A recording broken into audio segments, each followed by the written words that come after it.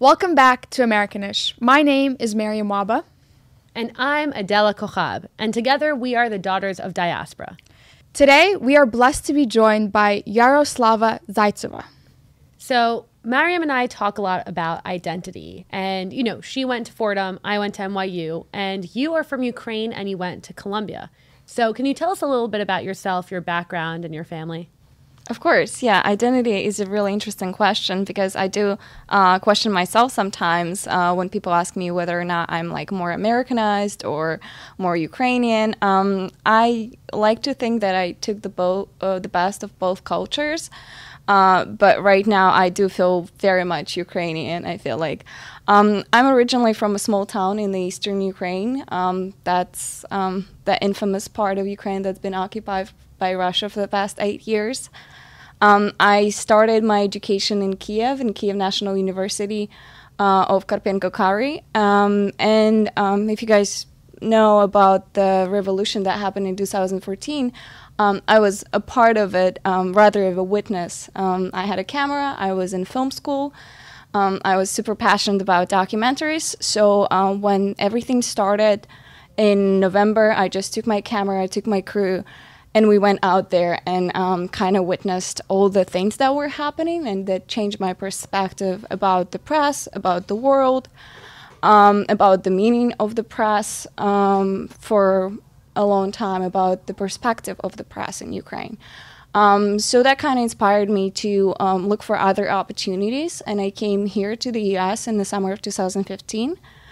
I decided to stay. I applied, started learning English on my own here, because when I moved here, I did not speak a word.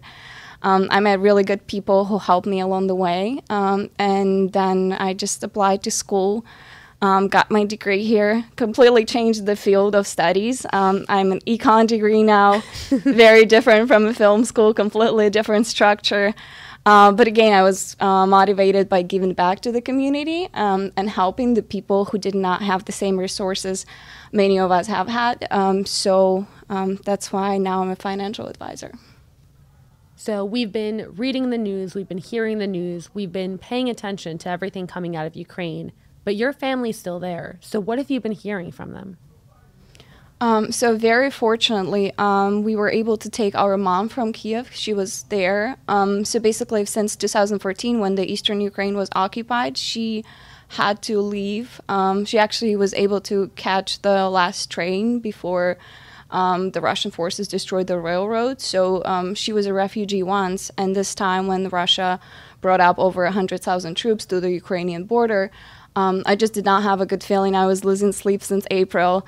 So it took me hours of convincing, but I was destined. We're not doing this again. We're not making my mom a refugee again. She's not losing her home again without a warning. So we brought her here just to, snowbird. But unfortunately, the war did start. So I'm lucky to have her here, but my grandma is there, the rest of my family is still there.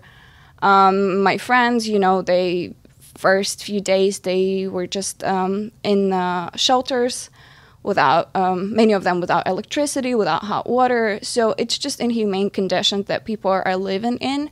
And, I feel guilty for being safe here. They feel guilty often for being safe in the shelter, so they feel like they need to fight, they need to be a part of it, and everyone's doing whatever they can. They're volunteering, they're cooking.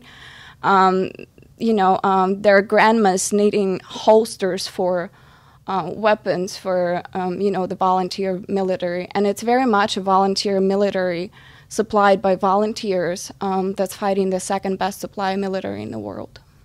Wow. How have you seen the media play into all of this? Definitely media is playing a very important role in all of this, just to keep people informed, because informed people are making the right decisions. I'm, of course, very appalled by some politicians taking advantage of the situation to judge their opponents by what decisions they're making towards Ukraine. This is not... I think this is just insensitive, and it's not a good topic to get back at your opponent.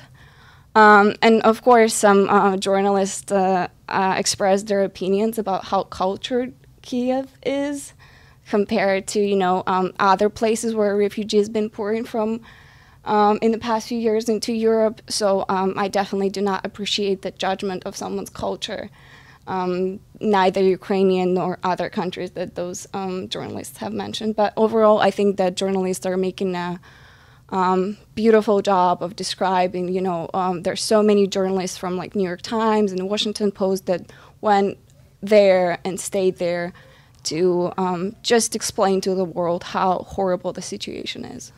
Yeah. Americans are watching, and something that stuck with me and it stuck with a lot of other people is how President Zelensky has kind of stepped up, and he's become a hero of sort in American media. How are Ukrainian citizens and Ukrainian people living abroad looking at President Zelensky and his leadership so far? He is definitely a national hero in everyone's eyes right now, because everyone knows by now that he's a retired comedian and an actor. He was a voiceover for major cartoons that Ukrainian children grew up with, so he was always the good guy in the cartoons, which totally makes sense because he really did step up to the opportunity, to the role. He shows his leadership. He records these short videos to just keep it up for people, to keep fighting, because he's fighting. He did not leave the capital. His family's there, his kids are there, his entire cabinet of ministers is there. So it definitely shows he's definitely leading by example. And, you were very present in 2014. You had your camera, you were a film student, you were taking an active role. So how do you see social media now in 2022 changing this? Do you feel like it's been able to reach more people? Do you think that the president's videos have been able to unify people? Yeah, certainly. I know that my friends in Ukraine who wake up every morning and do a count, who is alive, they're waiting for that second check mark on the messages to make sure that their family member is still alive, that they at least read the message. First thing they check every morning, besides their family members being alive, is Zelensky's messages, because it's just so meaningful that there's somebody with that same mentality to fight for their homeland, just like every other Ukrainian is doing. And I see that you've been very active on social media, sharing as much as you can, how to help in Ukraine, more information. So if there's anything that you think the typical American person should know, what would you tell them?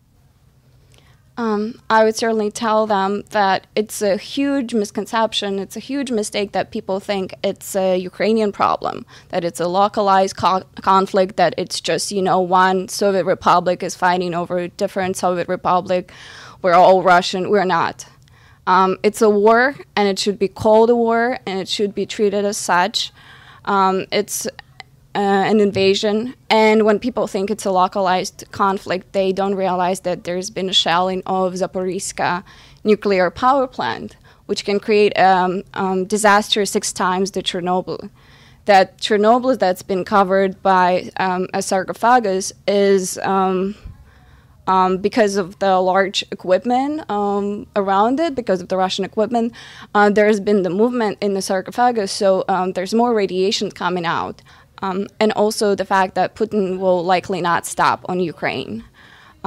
He started with Moldova, he did a war in Georgia, now it's Ukraine. If he's not stopped now, he will soon run out of countries that are not NATO members. So what the West is doing right now is just delaying the war. You cannot de-escalate if the other side decided to fight. Mm-hmm. So that's my main concern. Well, thank you so much. Thank you for sharing. Thank you for taking the time to share this with our audience. We are Americanish. Stay tuned for more. See you soon.